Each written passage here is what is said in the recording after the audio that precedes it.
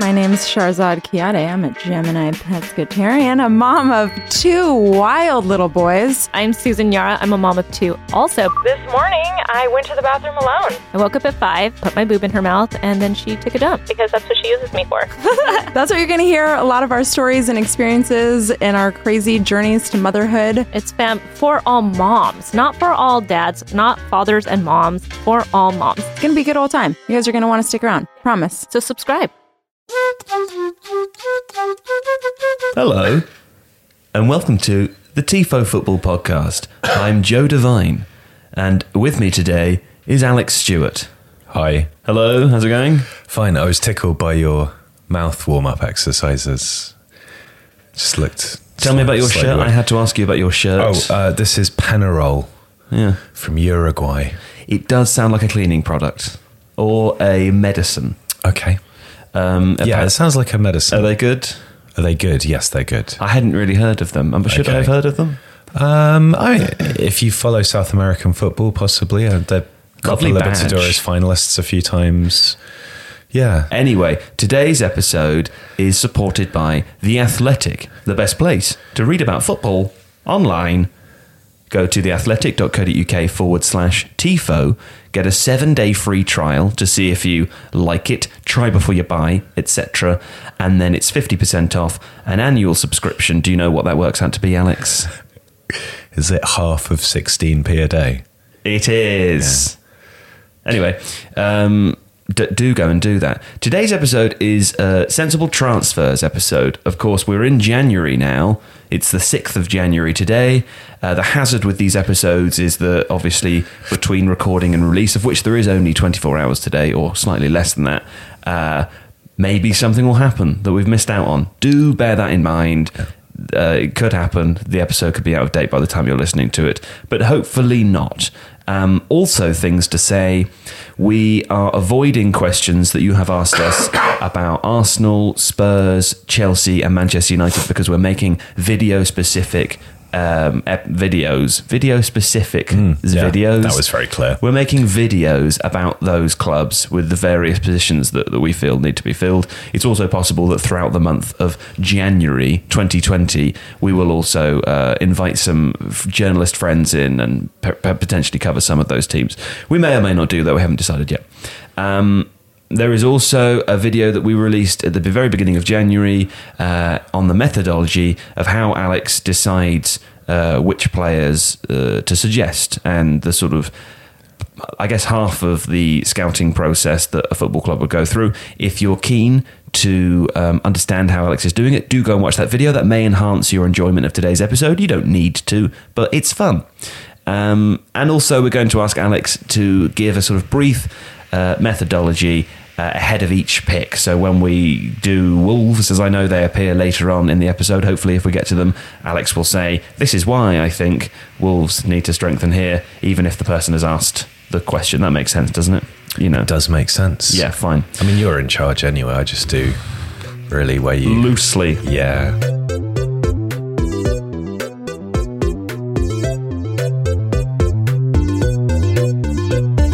Let's begin. The first question comes from Vinesh Begava. Bayern Munich. These questions all start with a team because we phrased it in a way that would come through. Bayern Munich. Bayern München. Based on the number of injuries and some aging players, would it be more necessary to buy a world-class right back and help transition Kimmich to a holding midfield role where he looks a natural, or keep Kimmich at right back and gun for the holding midfielder? This is assuming Sane joins and Nubel at the end of the season on a free. So the question is, I suppose the first question is, where is Kimmich best fixed to play? Can you just explain to me how they've managed to get another Philipp Lahm? Because I thought there was only one of those. There is only one, but there's also another one. Right, yes. Yeah, I think it's difficult to understate possibly how good Kimmich is. I think I'm right in saying he's still only 24. He comes out consistently high in just about every metric that you'd look for in a defensive midfielder or a right back. He's fantastic, and he has that versatility and that tactical intelligence. There was a good piece on StatsBomb, I think it was probably a couple of weeks back, looking at how Bayern are pressing under, I guess you'd still call him a temporary manager, Hansi Flick, who was the manager of Bayern's second team and has stepped in since the sacking of Kovac. And Kimmich is clearly absolutely crucial to the way they're pressing currently. He gets through a lot of work and allows other players not to press quite so much, or for them not to have such an organised system. So the first thing I would say is that probably, and we did a video a while back on trying to replace Fernandinho at Man City. Tough job. And I think the general sense that I have is that there are some very good kind of destructive deep lying midfielders. There are some very good creative passing deep lying midfielders. It's extraordinarily rare to find somebody who can do both to the ability that Kimmich can and that Fernandinho could. So I would say that defensive midfielder is where he should play. If you've got someone who's that good, that's where you put them. It's a lot easier to find better right backs or better centre backs, I think, than in that position. So let's say that you had a team stacked out with all the best players, including Fernandinho. Kimmich at right back would just be a sort of a bonus. Yeah. Yeah. I mean, he does everything that you would want a right back to do. And particularly with Bayern using these kind of inverted forwards, and they were one of the first teams, I suppose, when it became very voguish to play with wingers who cut inside, because they had Arjen Robben and Frank Ribery on either flank, and they would cut in on their natural feet. I'll tell you what, they were the team to play in FIFA 2011 or whenever those guys were at their peak. Yeah. Cutting inside and scoring goals was very easy. I think it's quite easy to forget just how good they were. Well, did they won the Champions League beating Dortmund, didn't they, in the final? Yes. Was that the one recent? I want to say that was 2012. I think. No, Chelsea won it in 2012, didn't they? Or Chelsea 11. had that crazy. I was policing that, so that's how I remember that it will have been between 2009 and 2015. Was that it at Wembley then? Yeah. Right. Yeah. Did they ever second you to other counties' stadiums to police elsewhere on a busy day? Because they do that with not outside of the Met. No. But I did West Ham, Spurs and Arsenal were the two main ones. Wembley sometimes, West Ham once, Millwall a couple of times. At the Den. I think that was everything. Yeah. Right, okay. That was great times. So you think they should get a new right back then? Well, actually, I'm going to slightly twist it and say that actually where they need to look is centre back. Because so you're just ignoring the question. No, I'm not ignoring the question. It seems like it. The reason I say that is because Arsenal have been strongly linked with Jerome Boateng, which I think is nonsensical. But if they want to pay £15 million, Bayern are going to bite their hand off. I mean, Jerome Boateng was the sort of butt of jokes, falling over several times about 2 or 3 seasons ago, wasn't he? Yeah. I mean, so Boateng and Hummels, obviously Hummels now at Dortmund, are both extraordinarily good at passing the ball forwards, but their defensive attributes have kind of declined over time, commensurate with their pace falling off. And Boateng was very athletic, very quick, very strong. Hummels was a little bit more based on the reading of the game, but then they hit 42. Yes, so they're still very good at moving the ball forwards. Hey, fantastic footballers, sure. But I mean, I wouldn't. If you're Arsenal, don't buy Jerome Boateng. However, they've got Niklas Süle, who's very, very good. They've got a couple of youngish lads in their second team. There's a right back / centre back whose name I think is Woods, an American guy who looks quite good, and they've got a Croat guy as well whose name is, I can't remember. I didn't write it down. Forrest. Yeah, sure. Yes. Why not? But apart from Süle, they don't really have a fantastic centre back. What they do have is a number of players who can sort of cover that, but someone like Benjamin Pavard, who scored, you probably remember that incredible goal for France. Pavard. Yeah, sure. That was good. He should. That was in the World Cup, right? Yes, Yeah. it was like a really lovely kind of curly volley thing. I would play him at right back. I would probably play Alaba at left back, although Alaba could play left centre back if he had to alongside Sula. But I think there's more scope for Bayern to invest in a really, really good youngish centre back, move Pavard out right, have Alaba out left. And Are they playing Pavard at left at the moment? Pavard's playing kind of right back sometimes, centre back sometimes, mostly Depending on the on where right. Kimmich is playing, is it? Yes, and depending on who's fit and who's not. I see. Yeah, because Bayern have had some injury issues. So, go on. Oh, sorry, you were about to suggest someone. Well, I forgot that that's the point of I mean, the podcast. it is a little bit, I was going to yeah. ask another question, but Sure, go no, on. ask away. I was going to say, after you've done this, do you want to throw some manager hats in the name, some coach names in the hats? Oh, right, for Not Bayern. manager hats. We don't want any manager hats. We want names. Sure, okay. But do your. What were you going for a centre back first? Yeah, so there's a couple of guys. There's probably the most promising. So bear in mind that there are a couple of good young German centre backs like Jonathan Tah. He's probably not going to go anywhere. Thüringer, who's at PSG, Thilo Kehrer, who's at PSG, probably isn't going to go anywhere either. But available probably for a reasonable fee would be a guy called Felix Udekai, who's at Augsburg, who is 22, 6'4", very, very good. I think he comes out top pretty much in the percentage of defensive duels won across Europe's top 5 leagues. Good in the air, good interceptions. Excuse me, I really shouldn't smoke so much before these things. No. What happened to your nose? I walked into a branch. Oh, listeners, Alex has got some.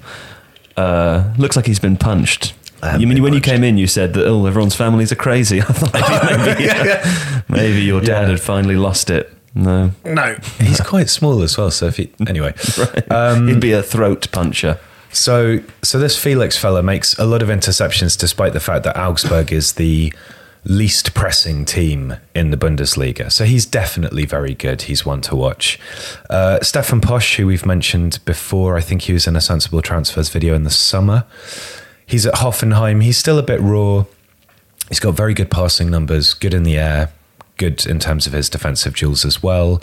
He's not quite, he's not immediately obviously going to be brilliant, but there's enough about him to suggest that with a good coach and the right development, he could be very, very good. Mm-hmm. I think we linked him with Arsenal, actually.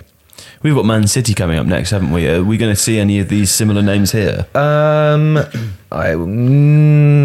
can't remember where No, we're not. Okay, that's interesting. Although, I mean, it's worth bearing in mind that to a degree, with teams like Bayern or Man City or the really, really top tier teams, it's pretty safe to say that if somebody's going to fit one, he's going to fit another. I mean, Udekai, for example, he's probably not quite enough of a passer for a Pep Guardiola team, but at the same time, he had Otamendi for a long time, who developed into a better passer, and Udekai's only 22, so there's room to coach that. A couple of others who I think are worth looking at. There's a guy called Mohamed Simakin, I think his name is. Simakin? I'm always... Is he Turkish? No, it's Simakin. He's French, but of Ghanaian descent. Simakin. And he is at Strasbourg. Right. And he's much, much more raw. He's 19. He has a lot of good attributes. There's some interesting players at Strasbourg. We're going to come on to another one in a bit.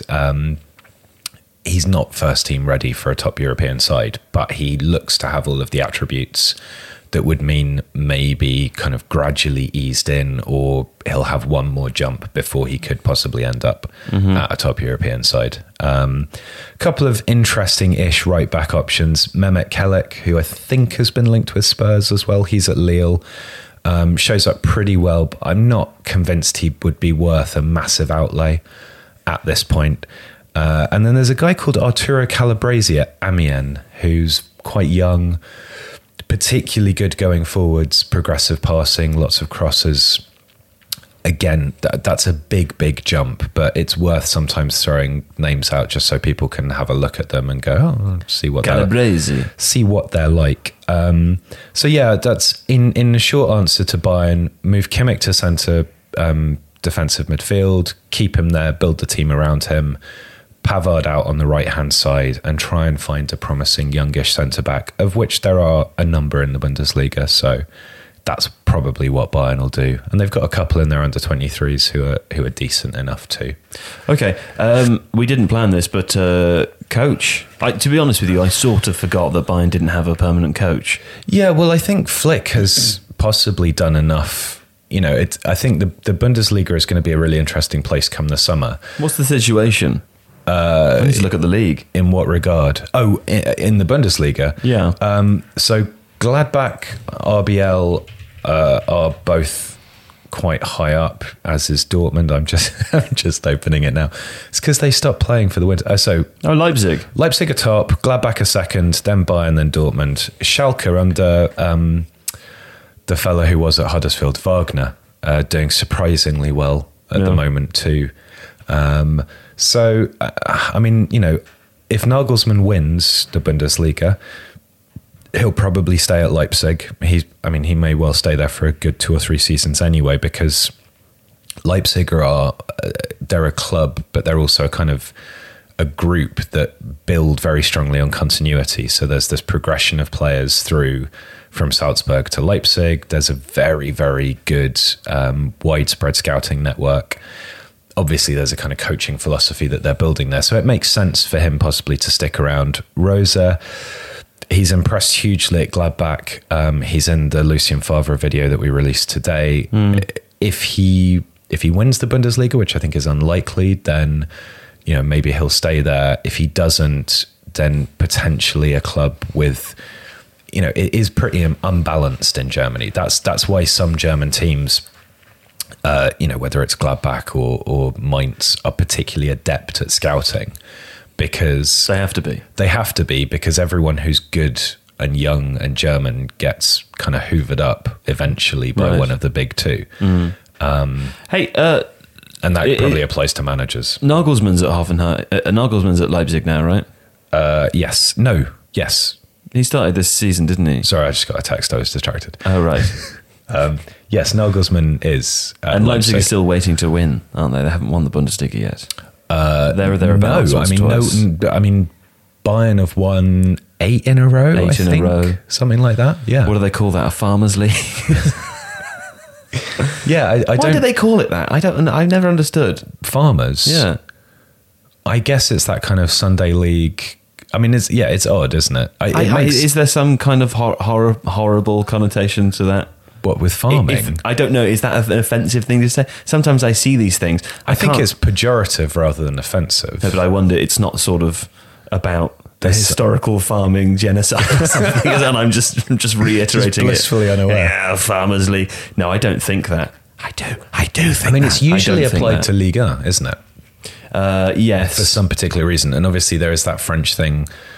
You know, France is very agricultural. They grow their veg elsewhere, and then they grow their corn. France grow their corn, and then PSG just takes all the corn. Just takes the corn. Yeah, possibly. And no one has any corn left. If you know why they call it a farmers' league, please let us know. Maybe we're over intellectualizing it. That would be so rare. I know. Okay, that's fine. Let's move on to the next one now.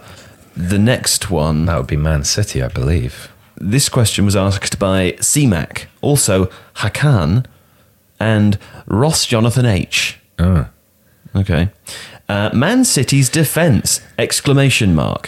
And reasoning for the selection as to why it's a long-term / short-term signing that's best. This is sort of confusingly, unless I read that in a strange, it was kind of a confusing question.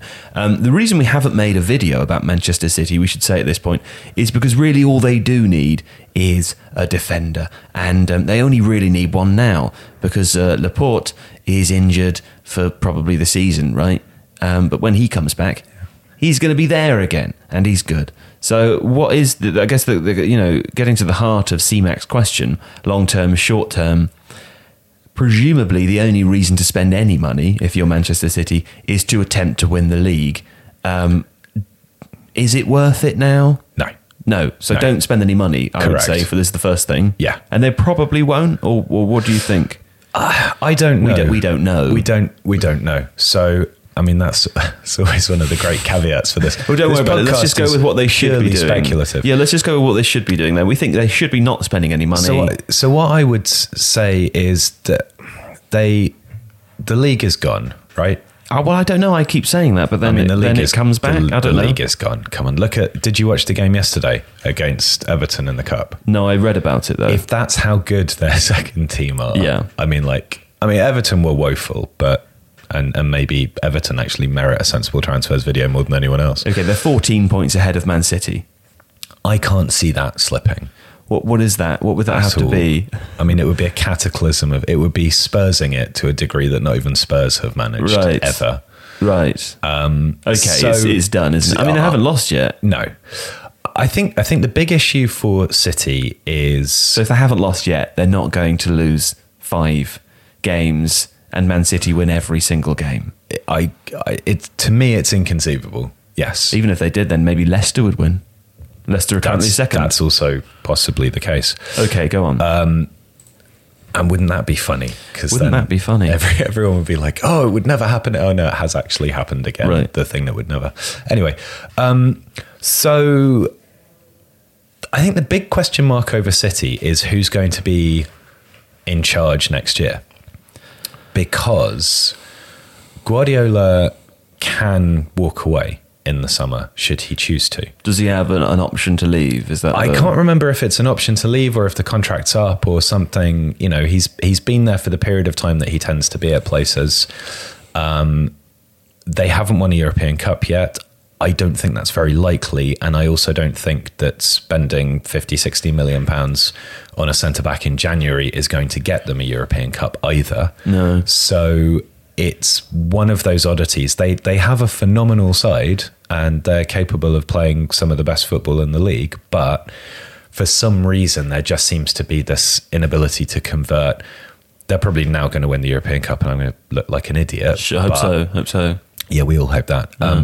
So will he be there? You know, there's obviously very strong rumours that Valverde's tenure at Barcelona is on super shaky ground. Is it possible that Pep would go back to Barcelona? It's probably one of the very, very few clubs that he would consider managing at all. Do you know what? I literally never considered that. Really? I don't know why, but when you said it then, it was like a whole new thing in my brain. That he would go back there. Yeah, I mean, that actually makes sense, doesn't it? It does. I mean, Barcelona's he's a Catalan, right? Yeah. It's a very political club. And the political with a small p. I mean, obviously, there is the whole Catalan independence thing going on in the background. But in terms of the manoeuvrings for who is the presidential candidate, who the socios back, someone like Cy Harrison would be able to explain this far better than me. But there would be, I'm sure, not just an avenue back for Guardiola, but also there would be kind of a political circumstance within the club that would not only welcome it, but would see it as actively advantageous to someone's attempt to become president. So that's very possible. Arteta obviously is now Arsenal. He seemed to be the heir apparent, in which case, you know, it's... So I think if City look to spend significant amounts of money, they should definitely rectify or sort out the managerial setup situation first. They also have a guy on loan at Anderlecht called Philip Sandler, who looks really, really good, who's 22. He was deliberately sent to Anderlecht on loan to play alongside Vincent Kompany, who obviously departed City in the summer. Kompany was initially the player manager. He's now got some sort of weird hybrid-y role there, but the two of them are playing alongside each other. Anderlecht are doing reasonably well. They're sort of improving now, but Sandler looks genuinely excellent. He's 22, Dutch youth international. So you've got someone like that coming back in the summer at that age. That's very possibly a kind of a sensible thing to just say, we know he's coming back. He's getting good first team experience. probably don't need to recall him at this point. You know, we can play stones. There was a guy with a double-barreled name who played in the cup. I can't remember, but he scored. You know, they'll have a couple of options there. Is it worth disrupting Sandler's development alongside Kompany to recall him on short term? Is it worth spending a sizable amount of money, because everyone knows City has a lot of money, to maybe take a punt on the European Cup, which is arguably, along with the FA Cup, the only thing that's left? Well, let's say that they did do that. What? Spend a lot of money? Spend a lot of money.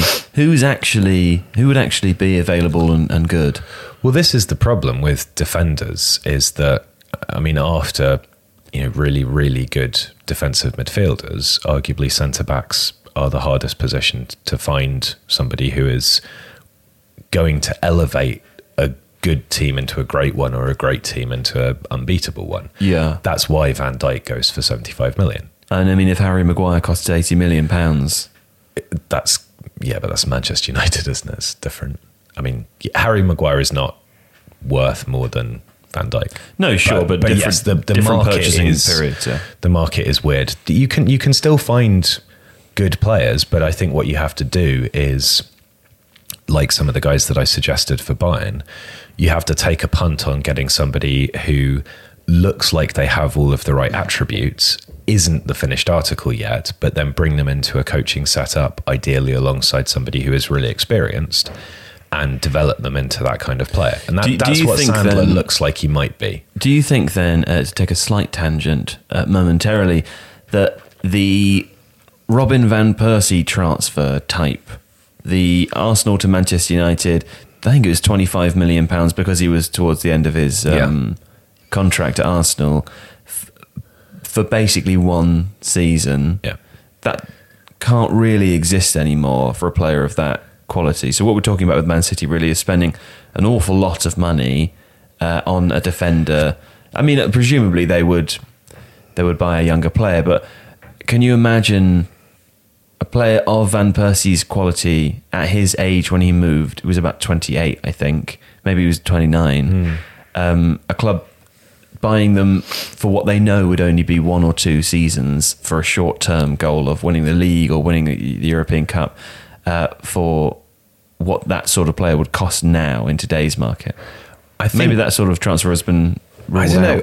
I think from a financial perspective, there's no real reason why a club wouldn't do that.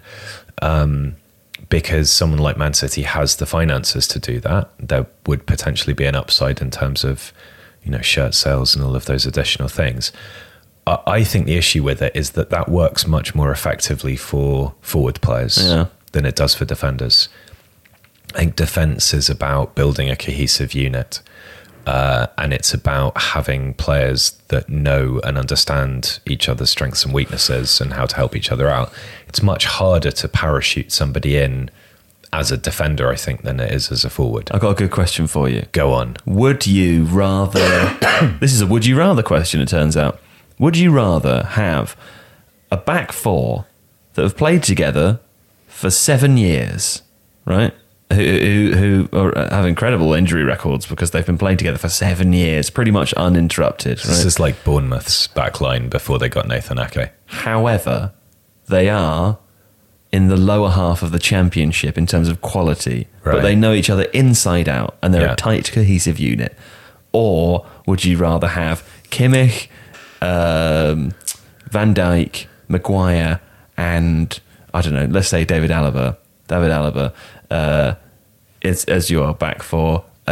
You had 5 games to play.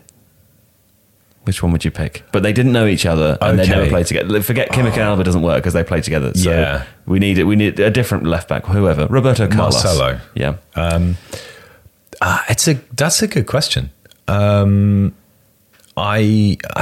say pace isn't part of the consideration either. Yeah. So let's just assume that the less good players are still as fast. I would say that it would depend on the style I was playing. If I was Man City, then I would take the names, the high quality backline. If I was Burnley, I'd take the other lot. Because the style that I'm playing to a degree requires that ability to, and we looked at Burnley and the way they defended this was going back a while, wasn't it? Maybe even a couple of years. And the movement, the shaping, the way that they would funnel shots towards Heaton, was the goalkeeper at the time. That kind of stuff is born of repetitive training and an understanding of one another that you can't develop over 5 games. If you're Man City, it doesn't matter so much because those players have an extraordinary individual quality.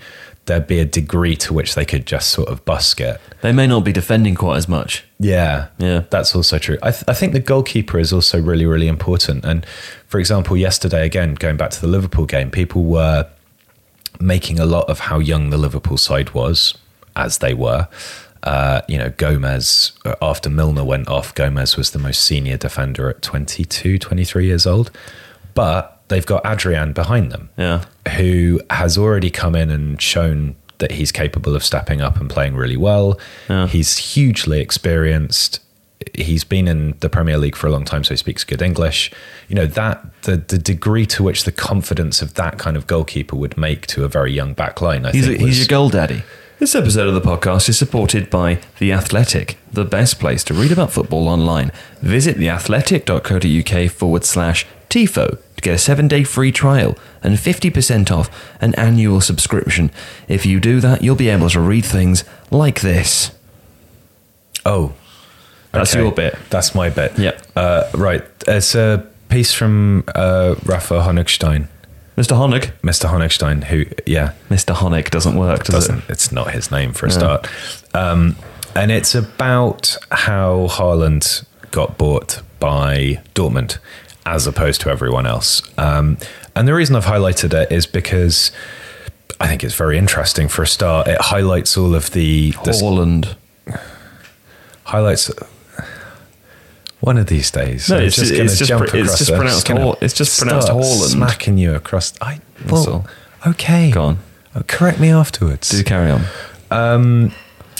So all of the scouting that goes on, they talk about that, but also there's behind the scenes stuff, and people will sometimes ask in our videos, like, at what point it becomes what a club would do and we can't do it. So there's stuff in here about, for example, how Matthias Sammer went to watch him in training sessions, more to get a sense of body language, how he reacts to mistakes, those kinds of things. The kind of psychological aspect of, is he going to fit in as a young guy in a high pressure environment like Dortmund? Obviously, we can't do stuff like that. Is this the one where they said they got the team to love bomb him with messages? Basically, yeah. Orchestrated by Thomas Delaney, apparently, who's a rather rugged Danish defensive midfielder who seems to me quite an unlikely love bomber. But maybe that's just me being judgmental. I think it is. So it's just a really nice behind the scenes look that brings in a variety of different aspects of fucking penis. Brings in a variety of different aspects of how a transfer is conducted and how you sway a player who had a really low release clause as well, 20 million. You know, lots of clubs were in for him. How did Dortmund make that happen? He's laughing at you. He's laughing at me. I'm going to go and punch him in a minute. Okay. Well, listen, if you prefer reading about football to brute force violence, then you should go to theathletic.co.uk/TIFO, 7-day free trial, 50% off an annual subscription. And it's a fantastic thing. See, it's a fantastic thing to do. Goodbye. Oh, no, not goodbye. Back to the episode. Back to the episode. This question was asked by Matt Olson. Could you scout any potential replacement for Diego Castro at Perth? He's probably looking at retirement after our Champions League Asian campaign, brackets Asian campaign. Matt also adds, there's no way Tifo would ever discuss the A-League, but I love it to bits, so I'm going to ask anyway, and I assume that's why you've put it in, because it makes you sound incredibly niche. Yes, okay, well. It's not as niche as the fella I responded to on Twitter about Estonia. Right. So... Okay. You've had a wonderful Christmas. Reverse psychology works. Tell me about Perth then, and I'm going to assume that you haven't been watching them all season through. No. So tell me what you know about Perth now and who your replacement for Diego Castro would be. Okay, I know extremely little about Perth. Okay. I'm just going to preface that. How do you do this then? First thing I do is I look at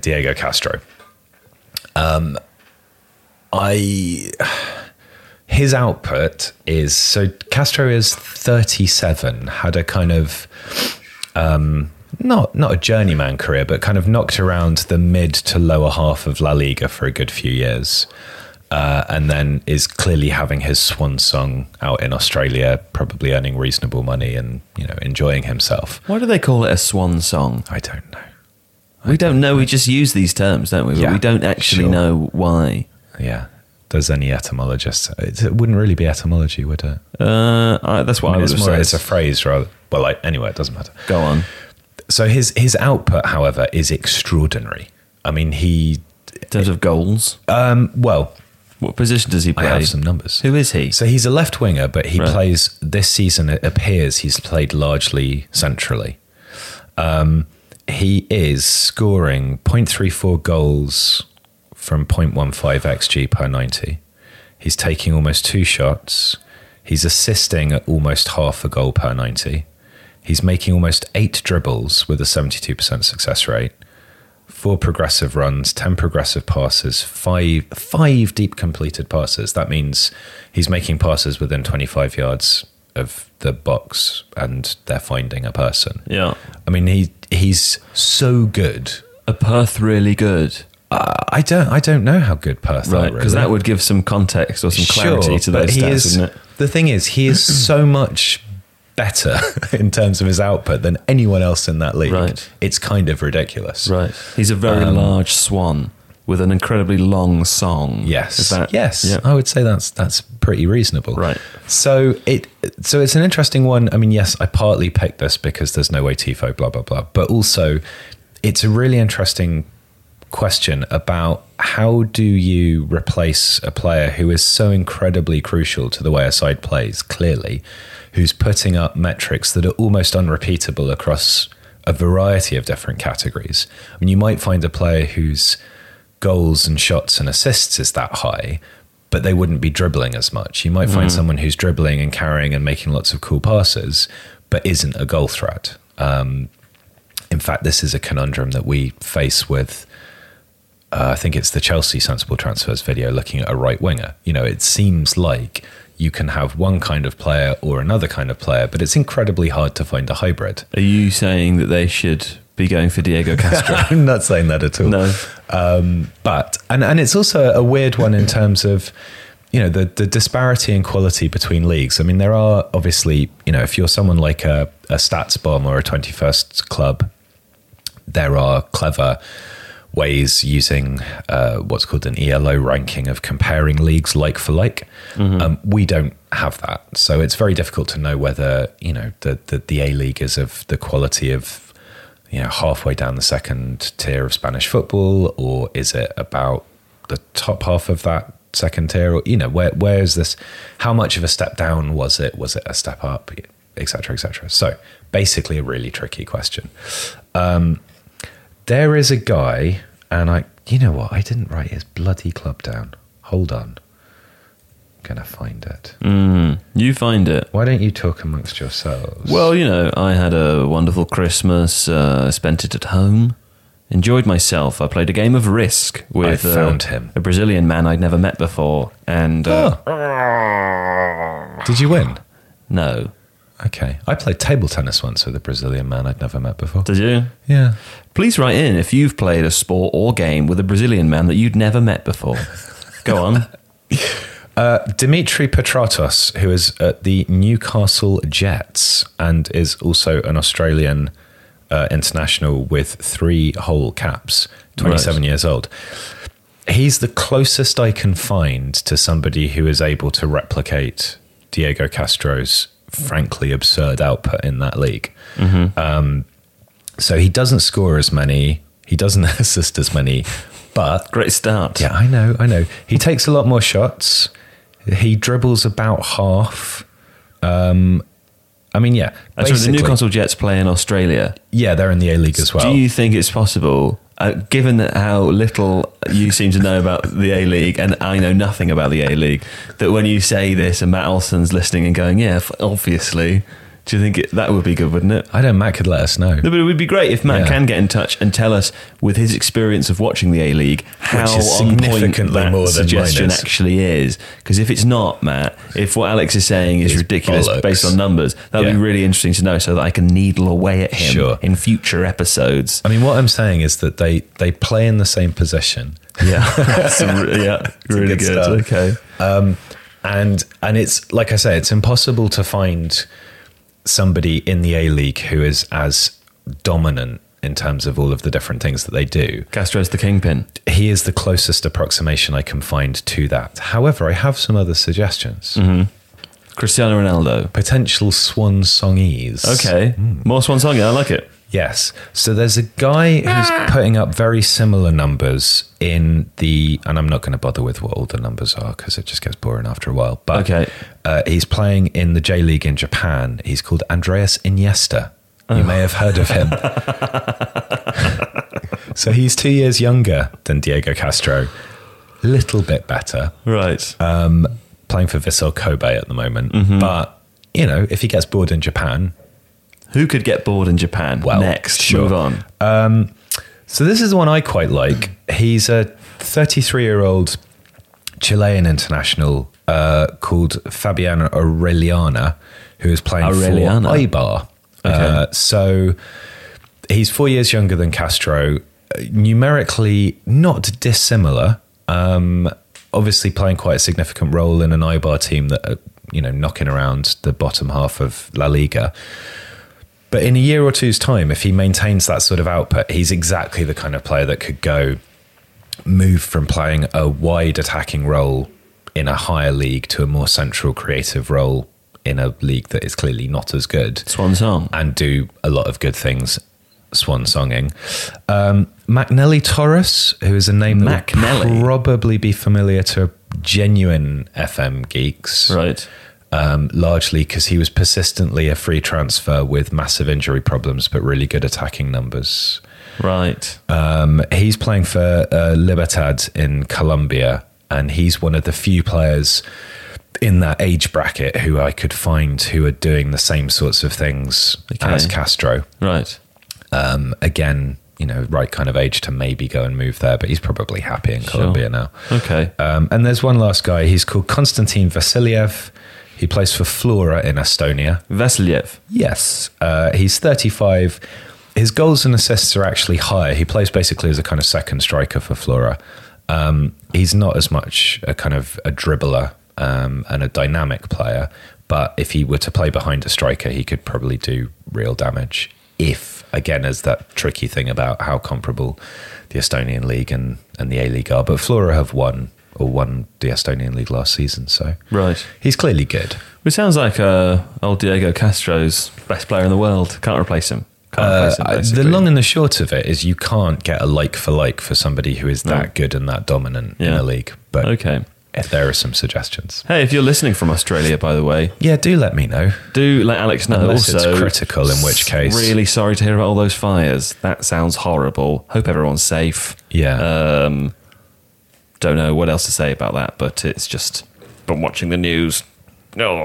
Did you see that there was a woman who raised something like $300,000 from sending nude photographs to anyone who donated over $10? To the Australian fires? Yeah.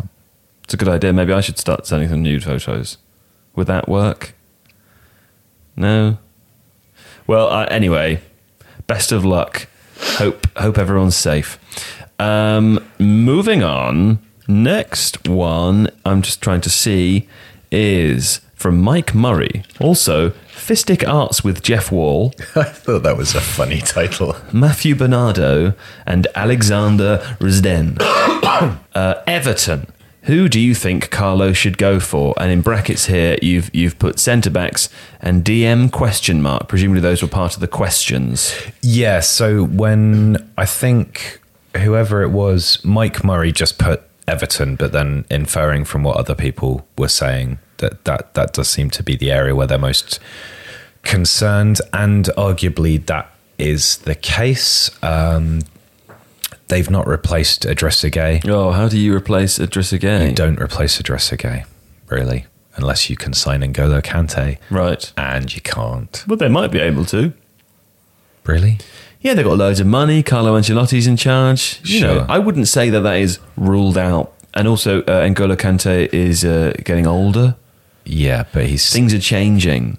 You know, he's having different sort of feelings. Chelsea have got no one otherwise of his profile at the club, so It's never stopped Chelsea doing something weird. Anyway, Yeah, you can all I never want to do is say underestimate- that Everton, under Carlo Ancelotti, with Moshiri as their majority owner, yeah. I would say Conte is not beyond their grasp. Very unlikely. Okay. But they could. I would say that he's beyond their grasp. They could buy him. They could. We'll agree to differ on that. Yes. So, defensive midfielder.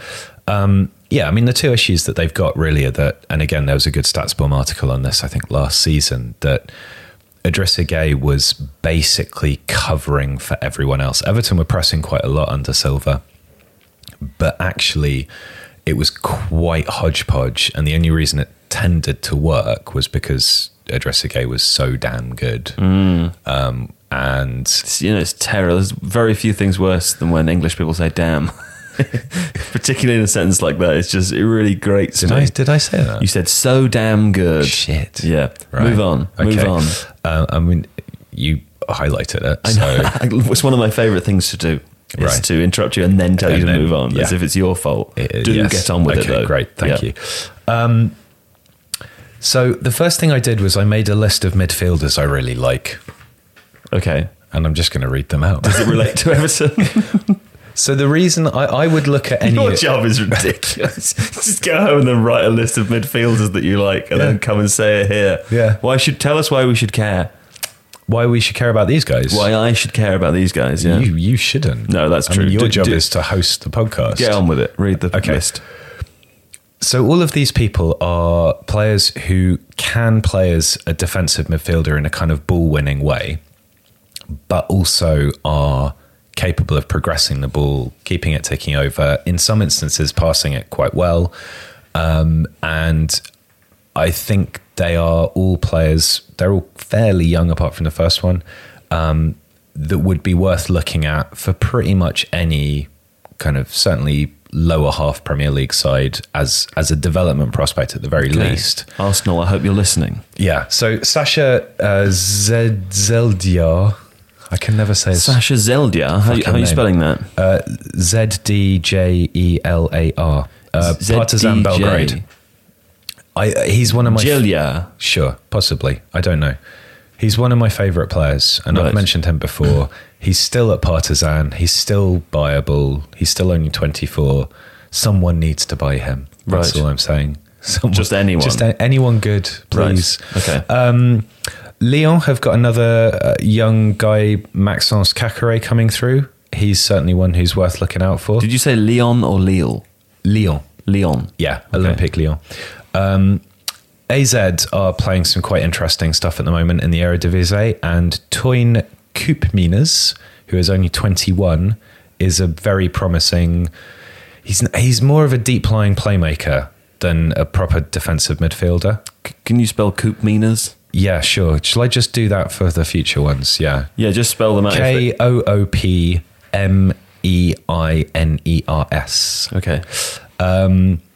Antoine Bernard, Bern. No, that's fine. We know how to spell Bernard. Yeah, but that's not. It's Oh, it's a weird Bernard. yeah. Okay. Well, it's Benede, Bernede, who's at Salzburg. Bernard. He's had injury problems, but he will be really good. He's the Okay. kind of person Everton should look at, maybe. You can't replace Idrissa Gueye, but these can't, players but- could be good. Jonathan Gonzalez at Monterrey, who people may have seen during the FIFA Club World Cup. He's only 20. He's one of these players who grew up in the US, but has dual American and Mexican heritage, and has basically been lured down to Liga MX because the US doesn't do enough to develop its young players. Right. He's really good. Okay. And the last one is a guy called Jakob Lungi Sorensen, who plays at Esbjerg, or Aberg, or however you say in Danish. ESJERB. No, RG. What are you trying to spell now? Sorry, which one? Which word was that? ESJBERG. ESJ. Yeah, that's the club. Esbjerg. Sure. Okay. And he's called Sorensen. I really like him too. Like that keeper. However, I'm just kind of throwing those out there, really. Right. Because, yeah. Okay. Everton, though. For Everton. Right. Short term, Yeah. defensive midfielder, ball winning, like good at shoring things up, Yeah. scurrying around, doing all the good stuff. Paul Londer at Willem II in Holland. Can you spell his name? Llonda. Schlonder, if you're Welsh. Well, he's Spanish. No, but if you're Welsh, Yeah. it's Schlonder. That's all I'm saying. He's not. No. So lots of defensive duels, wins a good... He's Spanish. Yeah. Yonder. His only issue is that he's a bit small. He's 5'7". That's what they said about Kante. It is what they said about Kante. And he puts up very, very good numbers for recoveries, interceptions. He's a good reader of the ball. He gets into the right positions. He's tenacious. He's the kind of player that you could stick in the base of a midfield and let other people do stuff, which I think ultimately is what Everton should be doing when they've got people like Tom Davis there. They've been linked with Baptiste Santamaria, who's at Angers, who's a player I really, really like, and again would be a very, very good fit in that kind of role. Konrad Laimer at RB Leipzig is probably out of their league and maybe wouldn't want to leave, but again, Carlo an Ancelotti. extremely good defensive midfielder of that type. And the last one I'll mention is a guy called Julian Dessart, who's at Kortrijk in Belgium, who was at Middlesbrough for a while. He's 6'2", but he's very kind of willowy, and I think he's a really good defensive midfielder. I'm not quite sure why it didn't work out at Middlesbrough. I think he had a loan spell at Derby as well, but I would say he's worth a gamble. He's still only 25, and his reading of the game is excellent, so they're worth looking at. Centre backs. I mean, there's a guy, Rick van Dongelen at Hamburg. He's nice. Rick van Dongelen. Drongelen. Okay. But the two I would suggest, if you want a cheap option, Alexander Schultz, who's at Midtjylland, who's Danish, is good and solid and dependable, but also can pass the ball well. If you want more of a prospect, there's a guy playing for Hellas Verona called Marash Kumbula, who everyone's getting very excited about. He's 19. Everyone. He is, what have I written here? 11.8 defensive duels at 74%. In Europe's top 5 leagues, that's easily the highest percentage among the top 30 for number of duels. Right. So he's contesting an awful lot, and of the top 30 for contesting stuff, he's winning the most by some distance. Wow. At 19. Okay. Stefan Posch, who I mentioned before, is second on that list, by the way. Kumbula is being linked with Inter and Juve at the moment. So he would probably want to stay, although he's joint Albanian and Italian nationality. So I guess if a really big Serie A club came in for him, he'd probably move there in preference to the Premier League, but I don't know. Who knows? He's worth looking at. Okay. Yes. Is that Everton done? Yeah, that's Everton done. Okay. Yeah. I hope you're happy, Everton. Yeah. Would you like to protect your online privacy? I know I would, because in the internet age, it's easy to feel like you have all the freedom in the world, but you don't. The truth is that we've never been more monitored by governments, ISPs and ad companies. In fact, all UK internet service providers like BT or Sky have to keep records of your online activity for 12 months. This includes all the websites you visit, apps you use, and your private conversations. It doesn't matter if you're suspected of a crime or not, the government can look into you without a warrant. And that's why you can protect your online privacy with ExpressVPN. Whether you're at home or on public Wi-Fi, ISPs are recording your internet activity. If you don't want them on the police snooping on your data, you have to use a VPN. And it's not just for people in the UK. In the US, ISPs can even sell your data to advertising companies. ExpressVPN is very easy to use. Just download the app onto your computer or your phone and click connect, and voila, you are protected. You use the internet just like you normally would, but with ExpressVPN, your data is encrypted and your IP address is masked.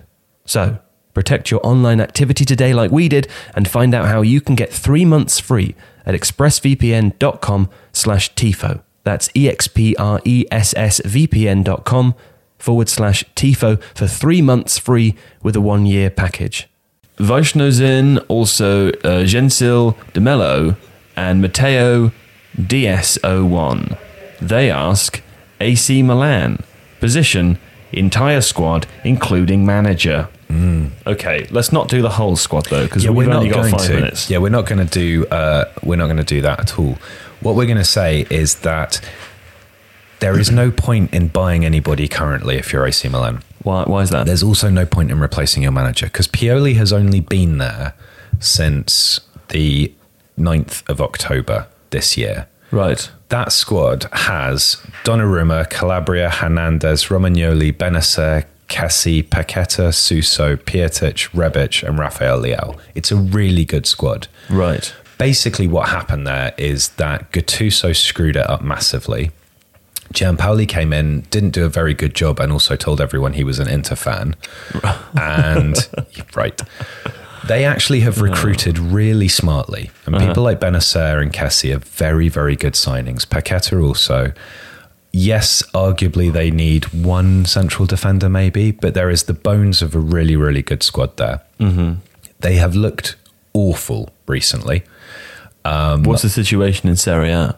I mean, they're down in like 9th or 10th currently. Okay. I watched the 5-0 loss to Atalanta. Atalanta were extraordinarily good, particularly towards the end of the second half when Milan looked like they just basically gave up. But what I would do is stick with things as they currently are. And the reason I put this question in is to say that the answer is not always buying a new player. And it's not always sacking a manager. Sometimes you need to give somebody an opportunity. I think Pioli could probably do certain things, like I would switch to a 3-4-3, make use of these good attacking fullbacks, have quite a dynamic midfield with Benacer and Kessie, maybe play Paqueta off 2 strikers. Rebic and Pietic could work quite well together. I think there's a lot of possibilities in that squad. But this kind of rush to say, oh, we need to sign somebody, we need to replace this person, that person, that's what will save it all. That's not always the correct way to go about it. Can I say, let's team like I'm not digging out the people who suggested that, by the way. No, I'm sure, just saying sure. that would be my sensible approach to it, is to just give it time. Sure. AC Milan, fallen on hard times, lots of good players, but struggling in the league. Would this be a good time for other clubs to try and raid that cupboard? That certainly is possible. Thieve the butter from the larder, if you know what I'm saying. I mean, if you're looking, Benacer is the one that pops out to me. Benacer's really, really good. I think we wanted him we suggested him for Arsenal last summer in that kind of holding midfield role. Calabria is one of the most promising right backs in Europe. Hernandez is one of the most promising left backs in Europe. Kessie is a very dynamic box-to-box kind of midfielder who came through Atalanta's academy. Paqueta, we did a player profile on way back who we really liked as well. Rebic and Pietek are odd ones because Rebic he was in the Croatia squad. Had a great World Cup. He had a great World Cup.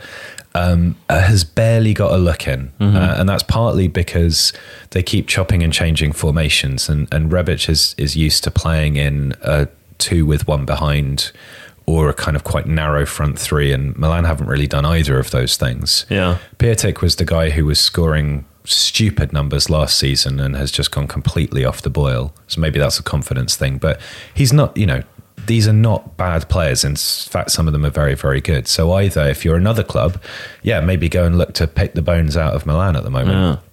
If you're Milan, don't do very much. Just hold tight, back the manager, try and foster some confidence.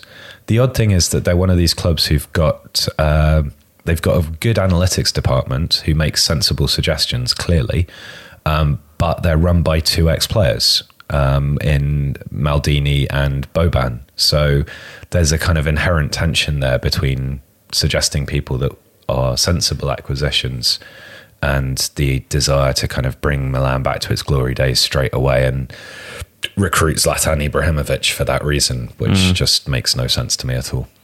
Okay. The final question we have is from David Perez.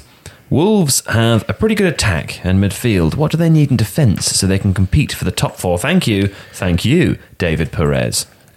What do you think, Alex? Yeah, I mean, not to be snarky, it's tricky here because actually, if you look at Wolves this season, they're 5th for expected goals against, and they've conceded only the 7th most goals. They are still doing what they've managed to do fairly consistently, which is to limit the opposition to pot shots from quite far out. So why aren't they in the top 4? Because there are 4 clubs who are better. Right. I mean, sometimes it is that simple. It doesn't. There's not necessarily if you're a Wolves or potentially even a Leicester, who I would say are kind of overachieving to a degree, that there is likely to be a ceiling where, unless something extraordinary happens, and maybe, you know, if Leicester sustain this next season, then I'm happy to say I'm wrong. But there is always going to be a group of clubs who just buy very, very good players who are very, very well coached. Wolves have good players and are really well coached.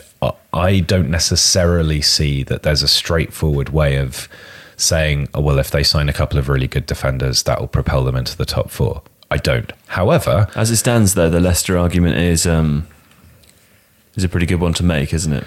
Well, yeah, but I think the interesting thing with Leicester is that you would argue that some of those players are kind of punts almost. So someone like James Maddison, who's playing fantastically well, someone like Soyuncu, who's playing really, really well, you wouldn't necessarily expect the level of them. Maybe, but I think away. If you watched James Maddison at Norwich, you'd think... Oh, no, he's great. Yeah. But would you say that he would be part of probably 3 or 4 players who have made the difference to take Leicester into the top 2 in the Premier League? I think that would be very ambitious. Maybe they would have said that, though. I mean, probably the most important signing was Johnny Evans, actually. Right. But, you know, it's very hard to say, is that sustainable? I don't know. We'll see. If I'm Wolves, I'm probably looking at William Troost-Ekong at Udinese as that kind of ball-playing central centre-back. Moussa Niakhaté, who's at Mainz, I like a lot. And Gabriel at Lille, who has come up also. I mean, he's come up a few times. If you're looking to... I think the thing that Wolves probably need to do is have somebody who is capable of hitting it long, bypassing the midfield, passing it well, because that's how they tend to accelerate most of their attacks, try and get it to Traore and then see what happens. Excuse me. Or Moutinho kind of moving up behind the forward line. So they want good passers. They want people who are aerially dominant. They're not shopping in the big leagues again. So these are all kind of more affordable. People like Philippe Helander, Gabriel at Lille. There's a guy called Naif Aguerd, Aguerd, who's at Dijon, who's got fantastic passing numbers for a centre-back. I didn't actually get the chance to watch him, unusually for these things. But so, yeah. And also, if they want a left-back, everybody should be looking at this guy. This is the last name, I think, because you're getting fractious now. I'm getting a little bit bored. Yeah, okay. So there's a guy called Anthony Catchy at Strasbourg, who Catchy? is CACI. Catchy monkey. I mean, you'd save that up, haven't you? He's only 19. He's a 2-footed wide defender, so he's largely... He's got 2 feet. Oh, fuck off. Sorry. He's largely playing at left back, but he also plays a lot at right back. He's ridiculous for most of the good metrics that would tend to suggest a fullback of real potential. He's kind of like... He's like Trent Alexander-Arnold a season, 2 seasons ago. Not last season, the season before that. And what was his age? He's 19. So somebody needs to be looking to buy him because he could be really... It is worth saying, by the way, that when you look at fullbacks across Europe, Trent Alexander-Arnold is so much better than almost everybody else. Really? It's kind of not even funny. I mean, he's just extraordinary. When you're a big club and a player comes through like that, It's phenomenal. it's kind of lucky, right? Yeah. But then you've got that with Gomez, you've got that with some of the other guys who... I didn't think Phillips, the other centre-back in that game, was particularly good. He's probably the only player I would look out from that team and say, not convinced. But, if somebody like Alexander Arnold comes through your academy, you're doing something very, very right. And also you're getting quite lucky. Okay, well, we'll be back next week with another Sensible Transfers episode. You've sent in about 700 questions, so unless you've got a really good idea that you're confident no one else has asked, don't bother. Don't bother. But if you do want to, you can find a community post on YouTube that we put out last week. Yeah. You can leave your question there, or you can tweet directly at Alex at AFH Stewart. Please don't do that on Twitter. Please don't do that. Please do. No. Please do. Don't want to hear from you. I think we're going to have Seb next week as well, and depending on our plans for January podcast, as I said, we may or may not do some club specific ones as well. So we'll see how we go. Anyway, thank you very much for listening. Thanks to Alex for all of his hard scouting work. As I said, do go and watch that methodology video. We'll link it in the bio of this podcast. It's worth doing so you can see how Alex actually comes up with all of the names in his little scrawled Bible. And we will be back next week. Thank you for listening. Goodbye. Bye-bye.